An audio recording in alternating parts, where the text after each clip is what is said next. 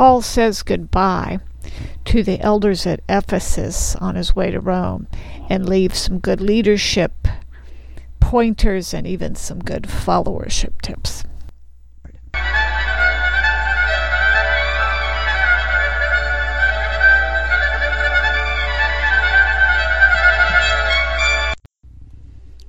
As I was thinking on these things, the last episode, as I was living it, I came to reading in my daily time with the Lord, I came to reading Acts, the 20th chapter, and I believe this speaks to the situation. Paul is on his way to Rome, and he says goodbye to the elders of Ephesus. So you can tell by the letter to the Ephesians, the Ephesus church was more well-developed and had, one might guess, more mature elders. Anyway, he doesn't stop in Ephesus, but calls them to him, and he says some things about himself, and then he gives them some advice. And in both cases, I think this is good advice for leaders. So, not my words, but Paul's. And I happen to be reading in the Passion Translation, which I'm not going to give an apologia for, but that's just what I was reading. And so it was this that was quickened to me, so I'll read it from the Passion. Acts chapter 20 and verse 13. Continuing our journey, we made our way to the ship and sailed for Assos. Paul had previously arranged to meet us there as he traveled overland by foot. So he rejoined our team there, and we took him aboard and sailed for Mytilene. The next day we crossed over to Chios, and the following day we arrived at the island of Samos, and we stayed at Trogyllium, and on the day after we reached Miletus. Paul was in a hurry to arrive in Jerusalem. He's going to Jerusalem, hoping to make it in time for the Feast of Pentecost. So he decided to bypass Ephesus and not spend any time in that region. However, from Miletus, Paul had sent a message to the elders of the church in Ephesus and asked them to come meet with him. When they arrived, he said to them, "All of you know how I've lived and conducted myself while I was with you. From the first day I set foot in Western Turkey, I've operated in God's miracle power with great humility and served you with many tears. I've endured numerous ordeals because of the plots of the Jews.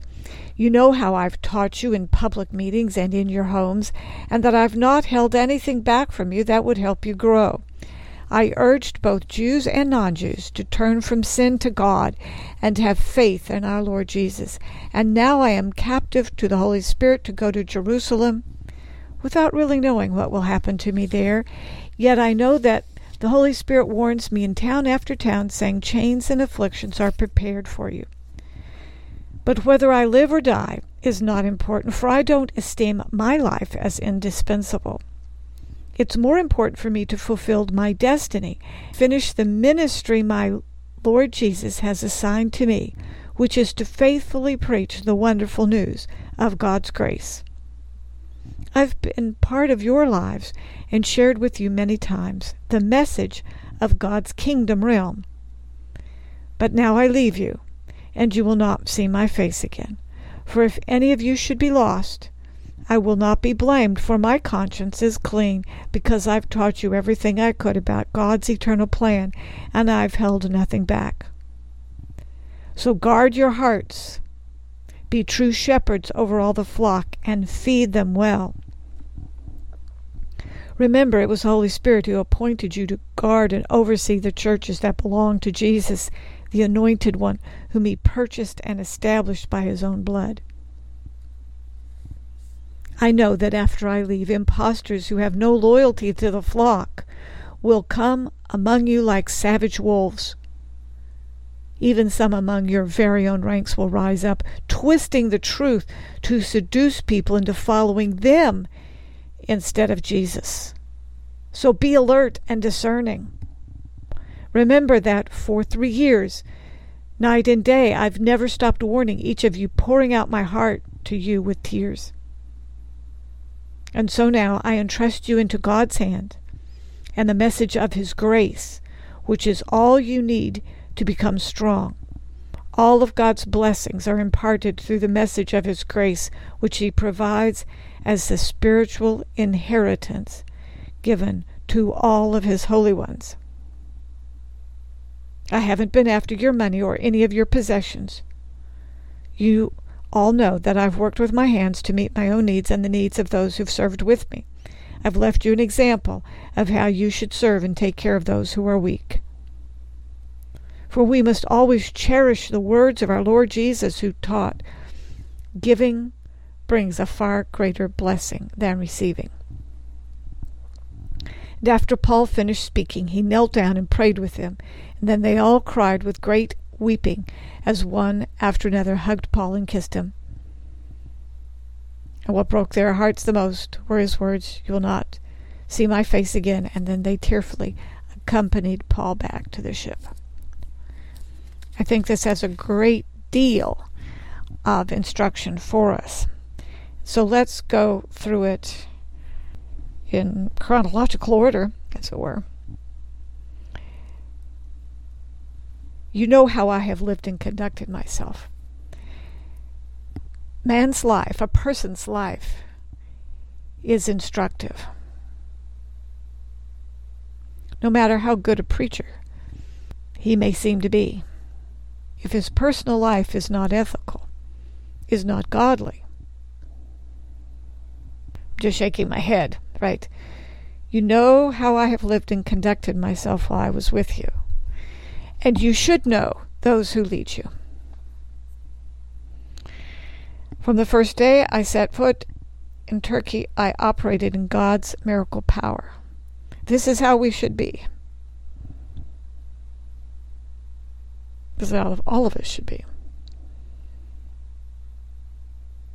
With great humility.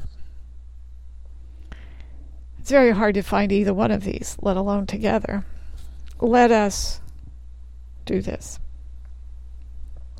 I've endured numerous ordeals because of persecution. It has been said, if you're not making someone happy, you haven't been preaching the full gospel. If someone's not upset with you, you haven't been doing very much. He endured numerous ordeals. So often, in places where the Word of God or the ministry of God is respected, the ministry is treated like princes. And it's good to respect those who labor among you, but you should expect to endure ordeals. And it can't be clear sailing. If you're speaking the truth, the lie is going to hate you. We cannot be greater than our master. But we can choose a life of ease. This is not the highest. And you know how I've taught you in public meetings and in your homes. If one is to be a great minister of God, one would be teaching both publicly and privately. And there are some who would like to be rulers without doing the work. Now, if someone is a great manager in business affairs, that's a good thing, and we need that. And there are a variety of callings. But no one can be great without putting effort into it. So in the group that listens to this, we have just one or two positions, two title positions, whereas so there are other people who are very serious about God and live together on farms, and they have a farm head, and then they have a pastor or pastors or bishops. But anyway, there is some honor accorded to the one in a Hutterite, for instance. They have the farm head. So there's honor with the one who is coordinating and managing the practical affairs. And they don't expect the pastor to be the best farmer.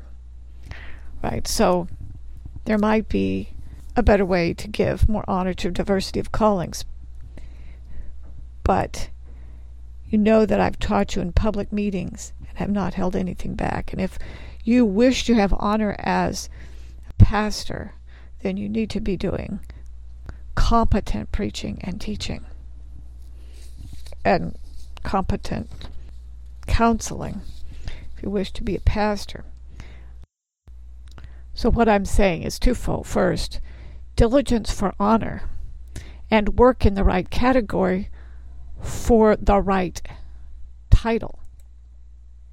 And by extension, if somebody can't manage their own life, don't let them manage yours. If they can't manage their family, don't let them manage yours. If they can't manage doctrine, don't let them determine your faith. Honor is earned by diligent, contributed gifts and calling. This is not about obtaining a rank